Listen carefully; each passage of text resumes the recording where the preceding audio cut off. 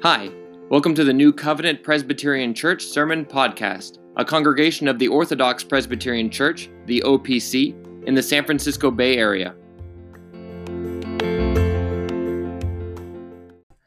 Amen. Brothers and sisters, please turn with me in your Bibles to Matthew chapter 12.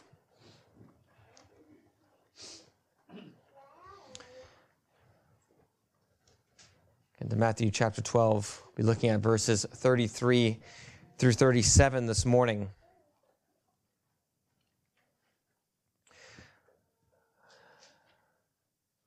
As we read the word, it is good to remember that we are reading God's very word, which cannot err, God's word, which is truth itself.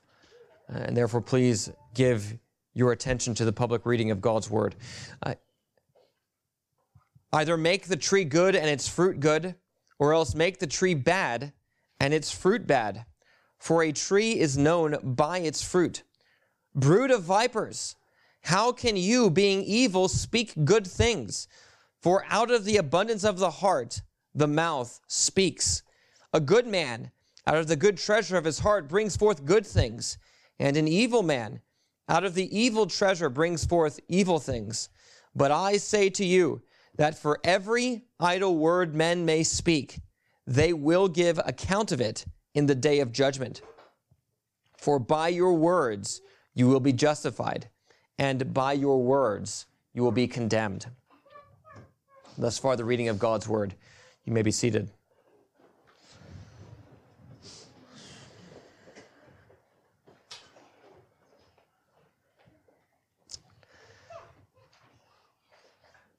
Let's now go to the Lord in prayer and ask His blessing on the preaching of the word.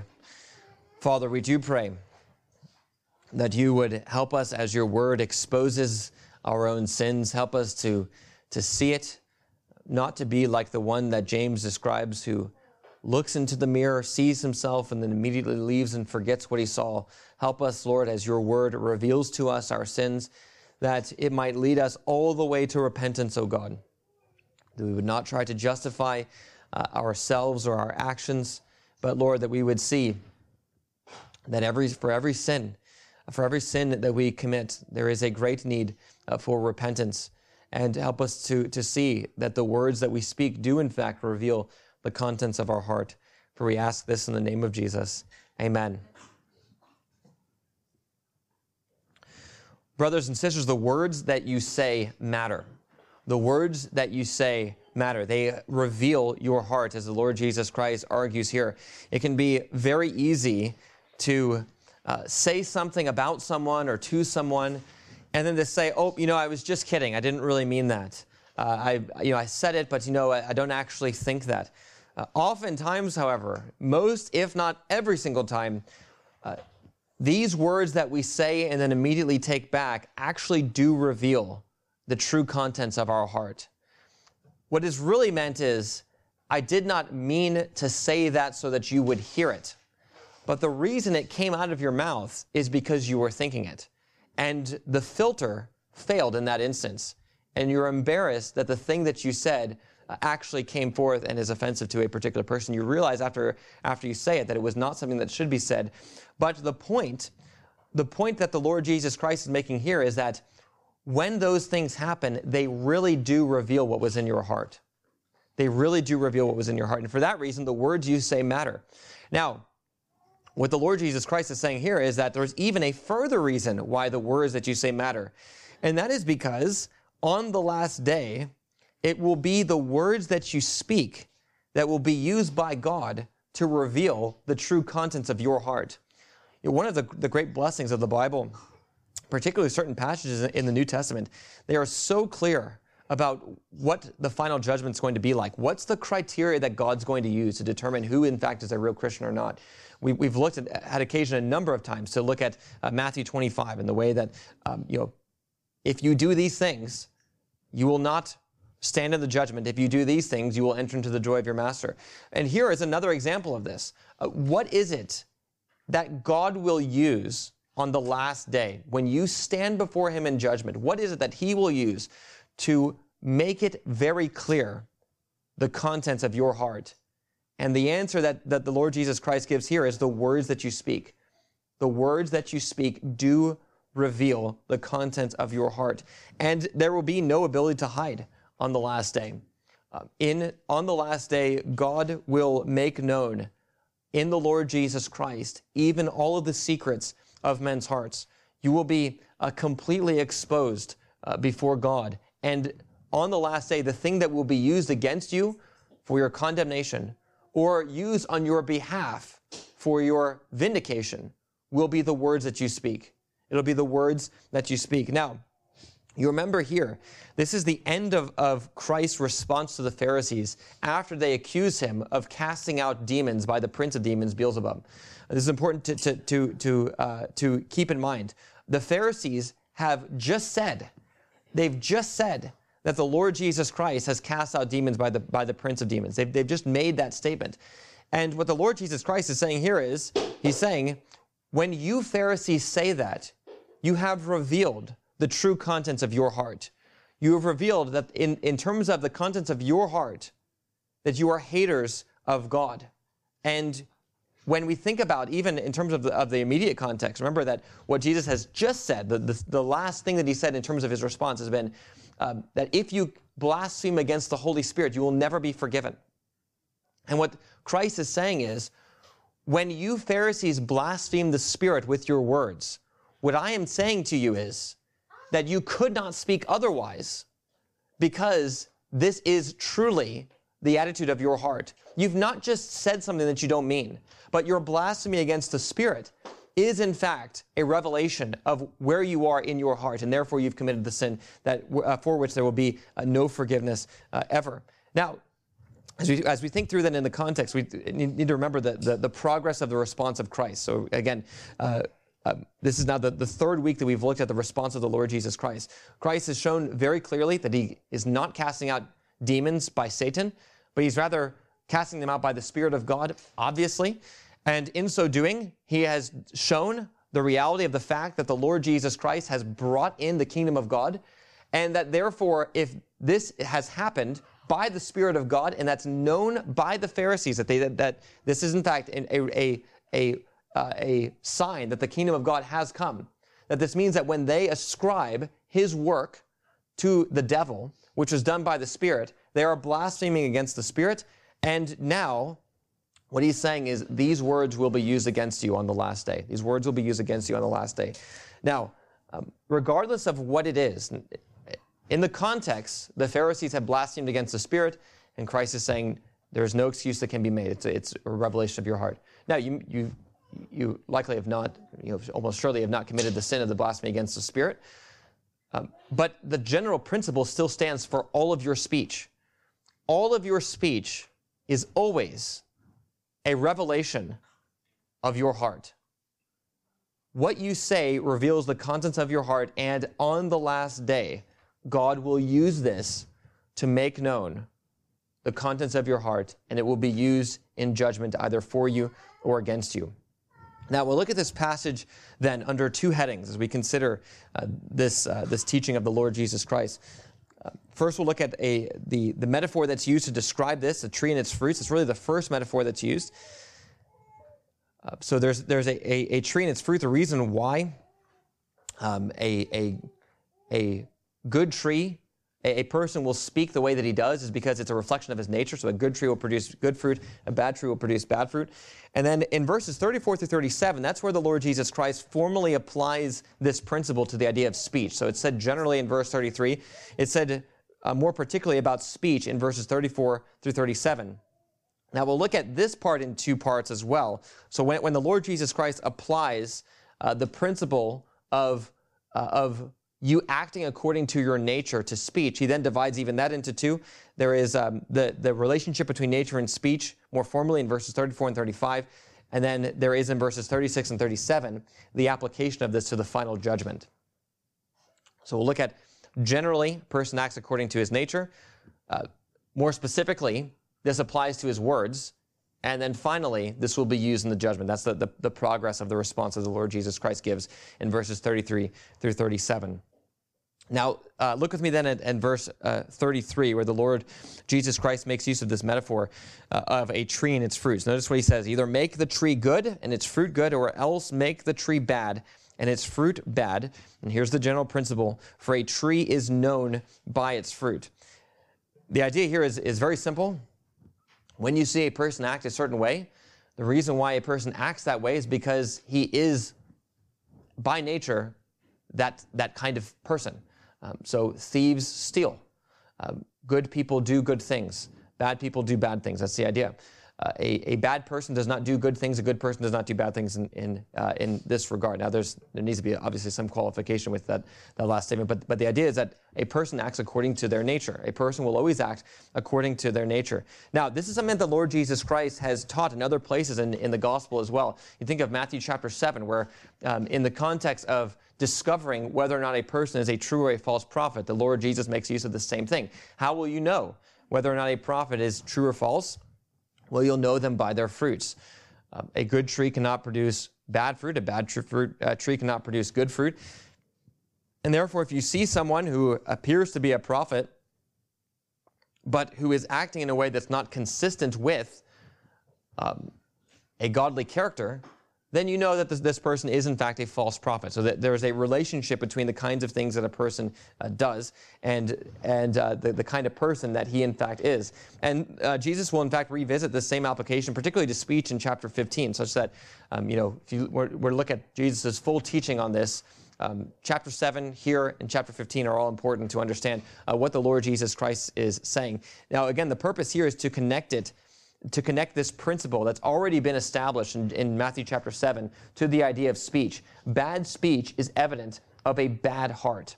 Bad speech is evident of a bad heart. This is something that James says as well.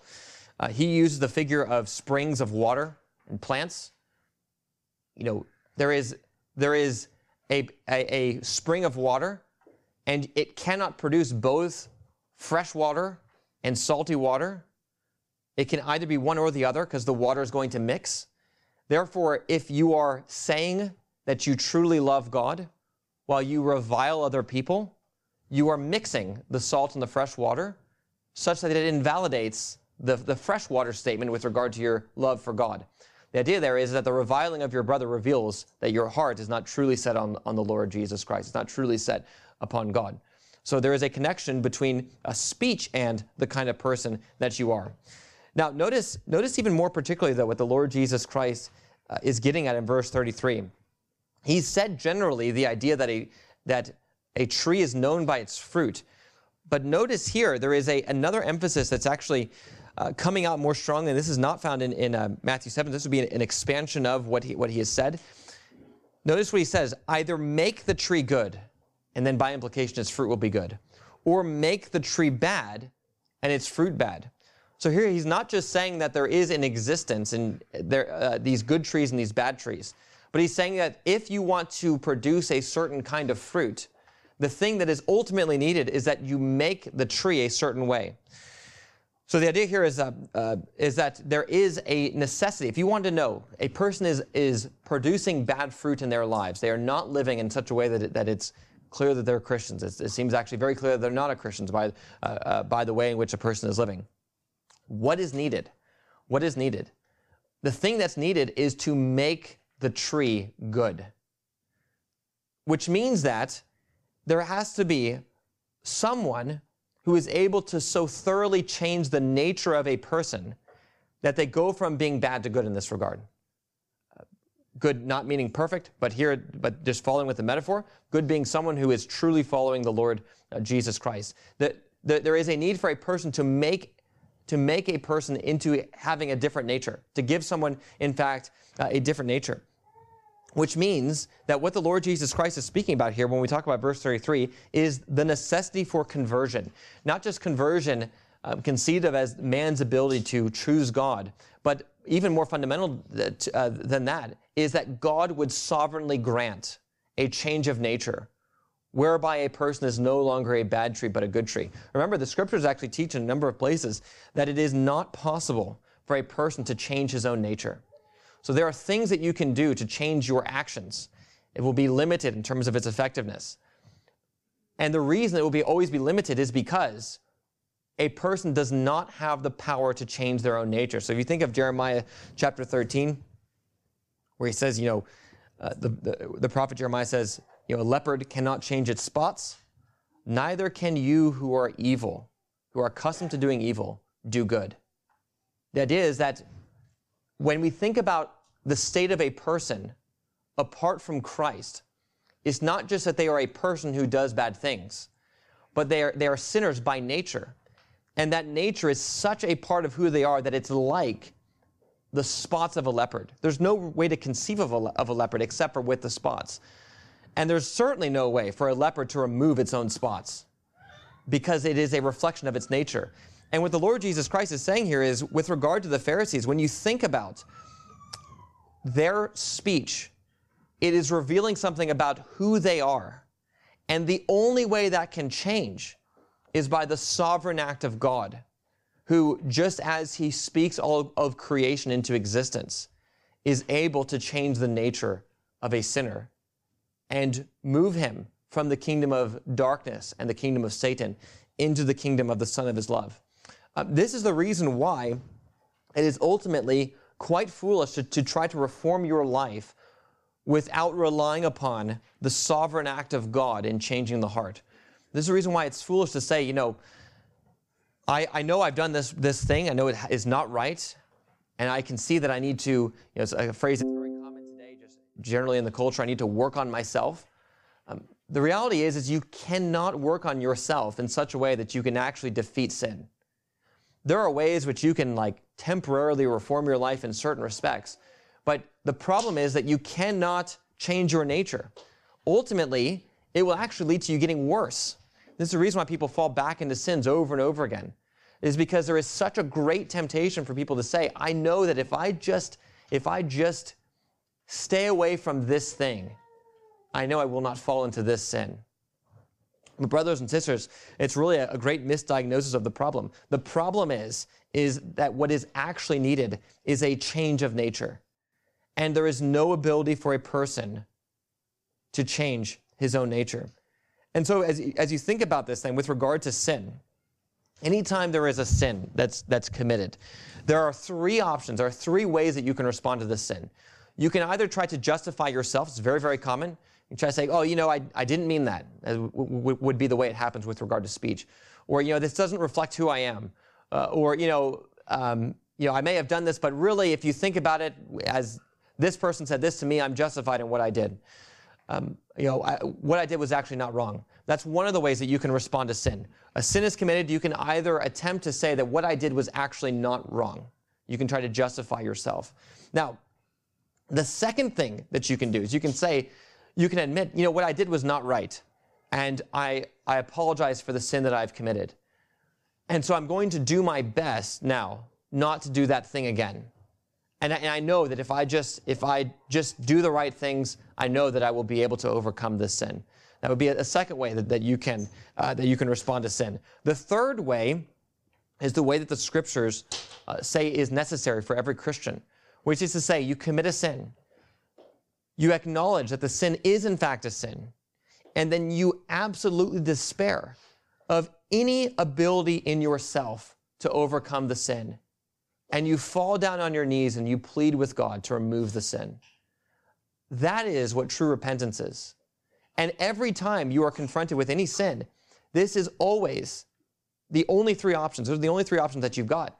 And the reality of what the Lord Jesus Christ is saying here, that a tree is known by its fruits, is meant to lead you to this confession that you have a necessity in every case to rely only upon God. You do not have the strength to reform yourself. You always need God. God is the one who produces fruit in his people by the Spirit.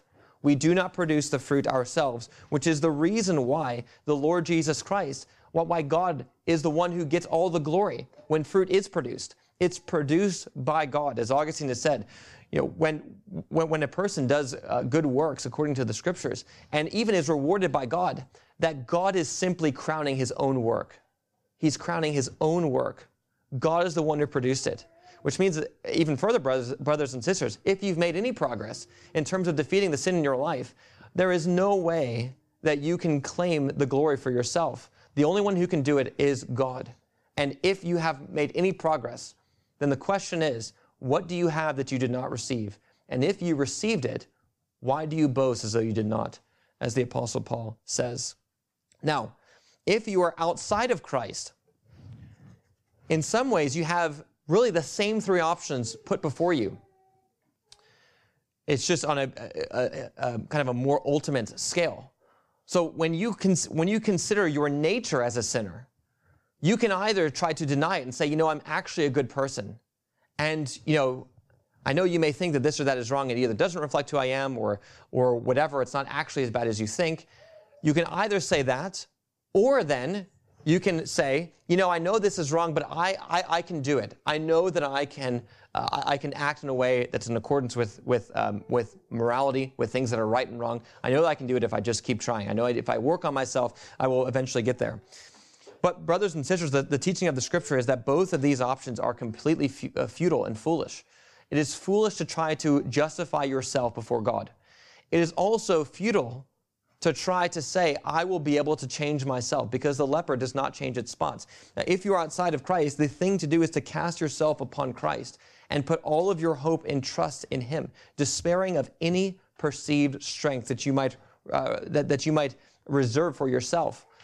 To say, I'm not as strong as I think. It's one of the great lies of Satan. One of the great temptations is to get people to believe that they actually can do it by themselves.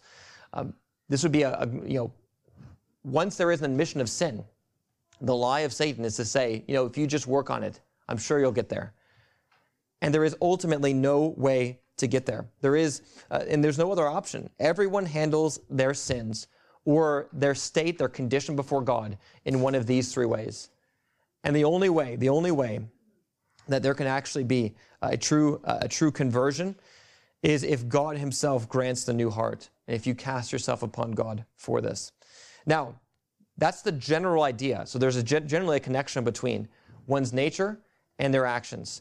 In verse 34, particularly verses 34 and 35, Christ connects this particularly to the idea of speech.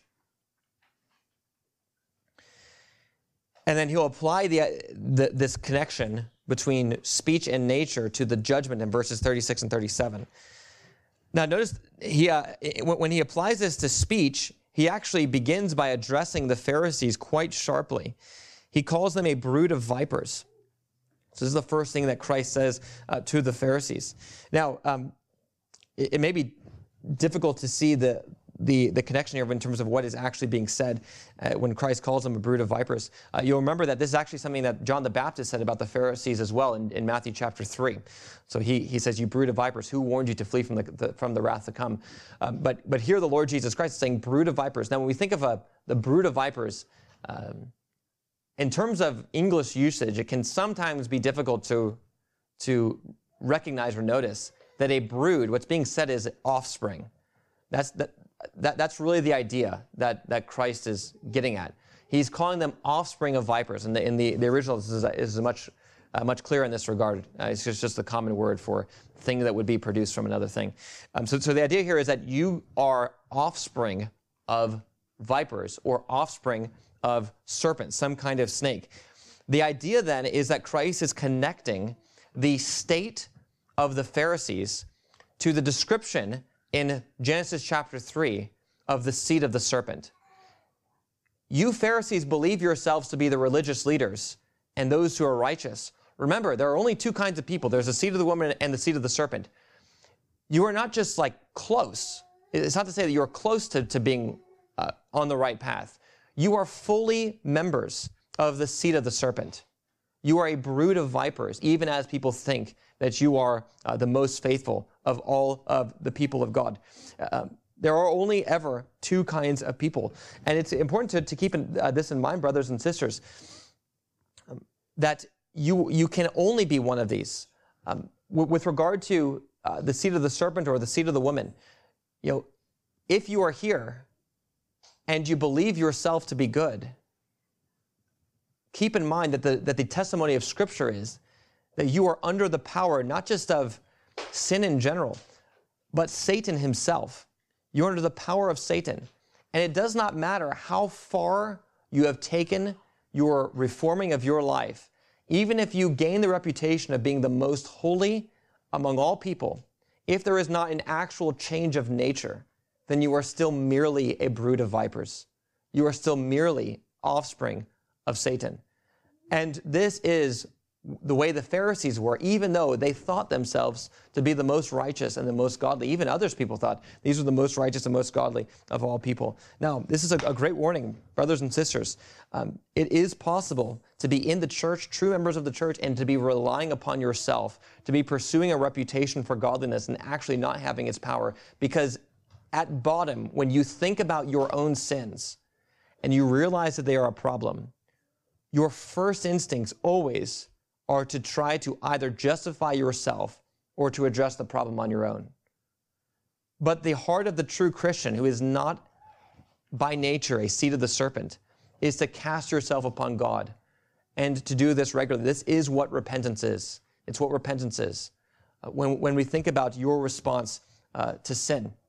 Now, Christ then immediately connects this with speech. So it's their speech that reveals that they are, in fact, a brood of vipers. He says, how can you, again, notice how strong the language is, being evil, not close to good, but being evil. How can you, being evil, speak good things? For out of the abundance of the heart, the mouth speaks. Not only is it your actions that reveal who you are by nature, but it is all of the things that you say. The Pharisees, when they blaspheme the Spirit, they are speaking according to their own hearts. And brothers and sisters, when you speak, it is a revelation of the contents of your heart. Now think about how shocking it would be to hear this, to hear the Lord Jesus Christ say this. This would show beyond a shadow of a doubt that God is not a respecter of persons. There is no partiality with him. The Pharisees, with all their reputation, it helped them zero before God. When they come into contact with the Son of God, he does not respect their position at all. It is only the revelation of their hearts on the basis of the things that they say.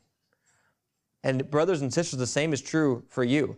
There will be on the last day no sense in which there will be respect for any accomplishment, any reputation that you've gained in the eyes of others. It will only be the true contents of your heart laid open before God. And are you actually true to him? Now, in verse 35, this is applied generally. So, Christ begins by addressing the Pharisees. But we have to keep in mind that these are general principles that do apply to everyone. So he says, for out of the overflow of the heart, the mouth speaks. So that's a general principle. It can be applied to the specific situation of the Pharisees, but it also applies to you and to me. Notice in verse 35, another general principle that's set out.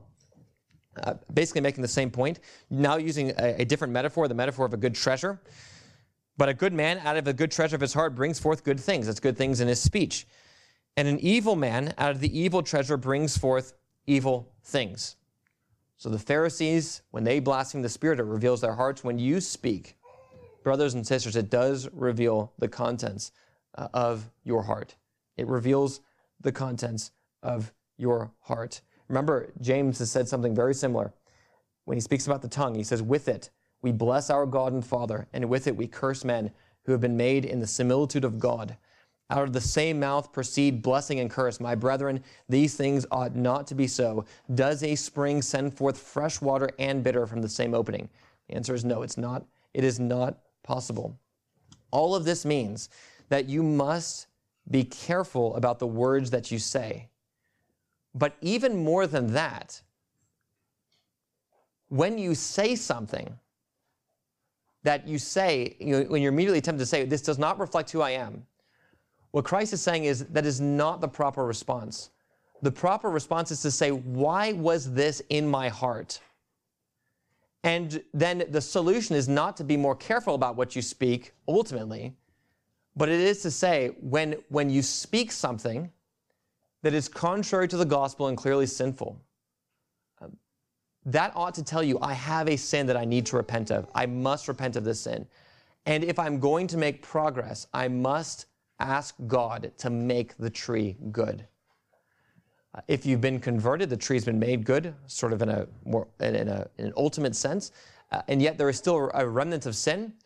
And so there is still the requirement. Every progress, every amount of progress and grace that you have comes from God.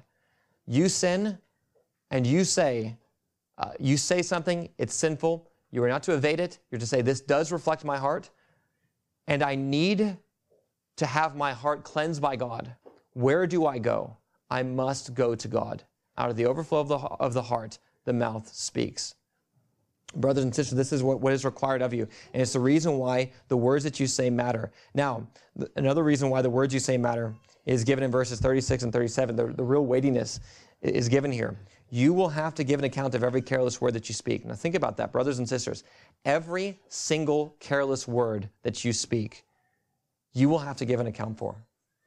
Now, sometimes it is said, the question is asked, is this even true for Christians who have been justified by faith? The answer is yes. Sometimes there's this idea out there that there is not a judgment that believers will have to go through because they've been justified by faith. But you'll remember in Matthew 25, a passage we've already had occasion to allude to, there are some that go to the right, there are some that go to the left. But the description of those who go to the right and go to the left are exactly parallel. That is to say, both those who go to the left and go to the right have faced the judgment. And one has received the sentence of righteousness. The other has received that of condemnation. And this is what the Apostle Paul teaches in Romans 14 as well, where he says, and we need to remember this, we must all stand before the judgment seat of Christ. We must all stand before the judgment seat of Christ. That is not to say just unbelievers, but even Christians will have to stand before the judgment seat of Christ. The words that you say reveal your heart, and by these words, your true heart will be made manifest on the last day. Now, the question then that would come is, does this contradict the idea of justification by faith? If the Lord Jesus Christ is saying here, on the last day, you'll be justified even, justified, the language of justified. You'll be justified by your words, or you'll be condemned by your words. Then it would seem like, or at least you could plausibly say, that perhaps works are taken into account for justification, and it's not by faith alone, or that at least your words are taken into account, and it's not by faith alone. Does this statement contradict the doctrine of justification by faith? The answer is no. And there are two important points that must be kept in mind here. First, Christ is not speaking about the grounds of justification. And then secondly, this is not justification that happens at conversion. This is clearly talking about the last day. So those are the two distinctions that's important to keep in mind. Now, with regard to the first, Christ is not speaking about the grounds for justification. He is not saying that by one's words one can merit eternal life and be justified. That God will look at your words, he'll say, ooh, this person has spoken well, therefore he has merited eternal life. God will be the debtor of no man, as the scriptures very clearly say. And as it says in Romans 4, God does not reward us according to debt or wages, but it is of his free grace.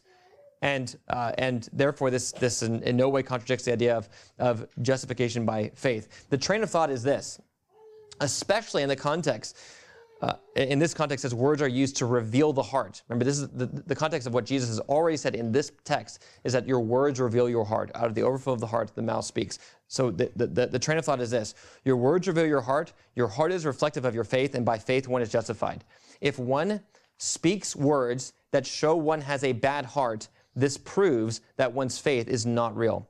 And on the last day, the thing that will be used to determine those who confess their faith in the Lord Jesus Christ, but yet who are not true to him in their hearts, and those who confess their faith in the Lord Jesus Christ and who are true to him in their hearts. The thing that will differentiate those two kinds of people are the words that the people speak. One person's words will reveal a heart that truly is believing in God, and their words will be used to justify them on the last day. The other person will speak words, and they'll be shown to them. Their own words will be used against them as they say, Lord, Lord, did we not do all these things in your name? And one of the things that will happen at that point is it will be revealed. If you truly believed in me, why did you say these things? Why did you say these things? Why was this in your heart? And therefore, these things will be used on the last day. Now, the second thing to keep in mind. So first, Christ is not speaking about the grounds for justification. Secondly, this justification is, again, what happens on the last day. Christ is speaking about the day of judgment. And here, works actually are important. Not for merit, but again, the idea is to reveal the heart. This is why Christ speaks of those who will be admitted to the kingdom of God, who do the will of my Father in heaven, from Matthew chapter 7. Or think again in Matthew chapter 25, whatever you did to the least of these brothers of mine, you did to me. And that's going to be the reason. That's going to be the thing that will distinguish the sheep from the goats. If you did these things to my brothers, then you're a sheep. If you did not, then you are a goat. On the last day, what you have done in the body will be made manifest, and it is important in terms of your justification, so to speak, on the last day. Now, justification simply means a declaration of righteousness. So, of course, on the last day, there has to be a declaration one way or the other. You have received by faith this declaration already. It's one of the great blessings of the gospel that this declaration comes forward to the moment of your conversion so that you can be assured of the salvation that you have. But there will also be a declaration made in the last day that will correspond to this declaration that was made by faith. Now, on the last day, because there will be some time that will have elapsed between your confession of faith and the day of judgment, what you do since then, since that point, will in fact be very important. Because as James has said, faith without works is dead. If you confess your faith, confess that you believe, but then have no works whatsoever, then that faith will be manifest because of the lack of works on the last day to be dead, and therefore you will be condemned. So that is what the Lord Jesus Christ here is speaking about. And actually, this passage in some ways actually confirms the doctrine of justification by faith. One of the things that is often argued by Catholics and also Eastern Orthodox is that the word justification means being made righteous rather than being declared righteous. And in order for the Catholic doctrine of justification to be right, this must be the meaning of justification. But notice here, actually, the exact opposite is affirmed. Justification is parallel to the idea of condemnation. If you're not justified, it's not that you are made bad. You are actually condemned. You are declared to be evil.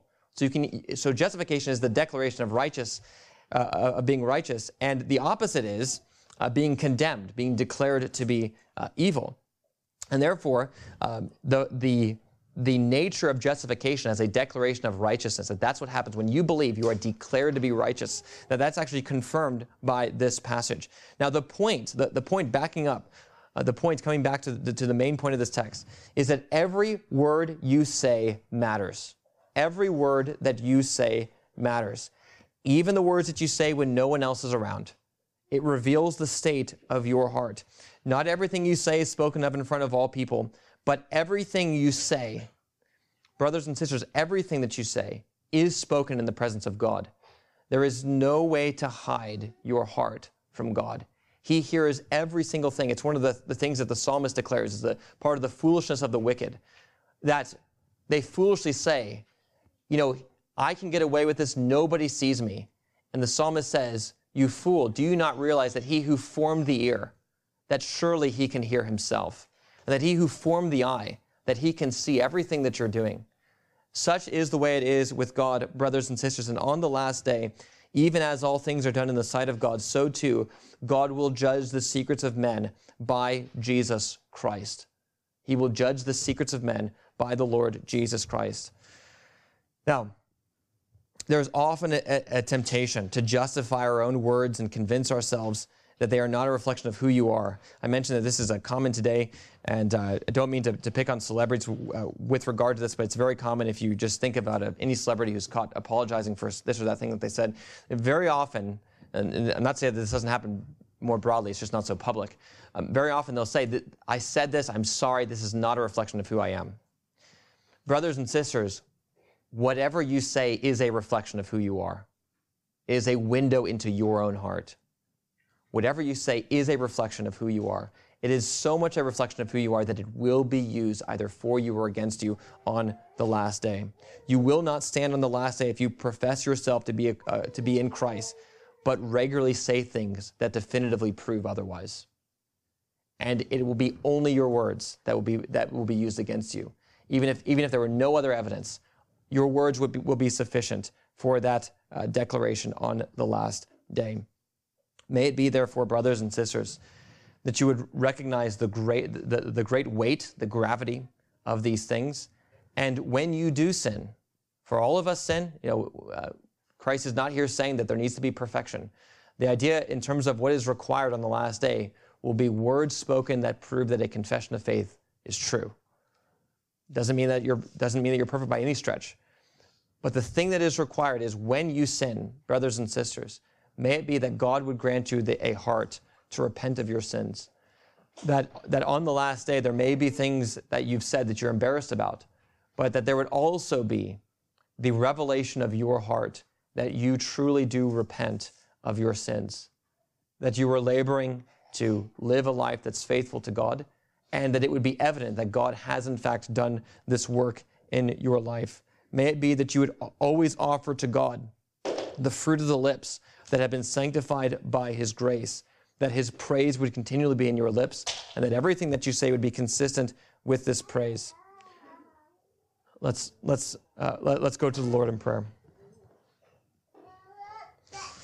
Father, how we do thank you for your word, even as it does act like a mirror to reveal to us our heart.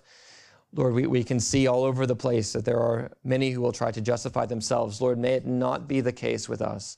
May it not be the case with us.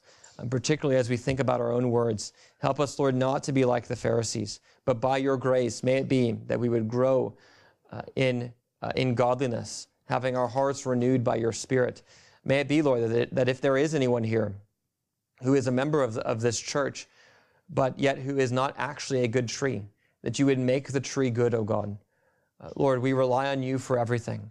You are the God of sovereign grace, and how we do thank you for this.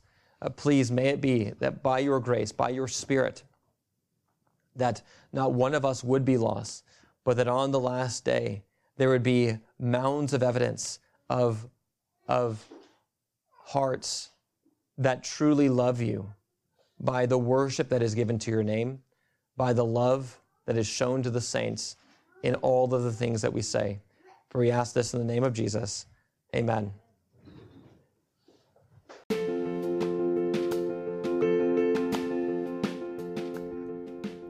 Thanks for listening. If you'd like to find out more about our church, please visit our website at newcovenantopc.com. You can also follow us on YouTube, Facebook, and Instagram. May God enlighten the eyes of your heart, that through the preached word, your eyes may be opened to behold the glory of Christ more and more.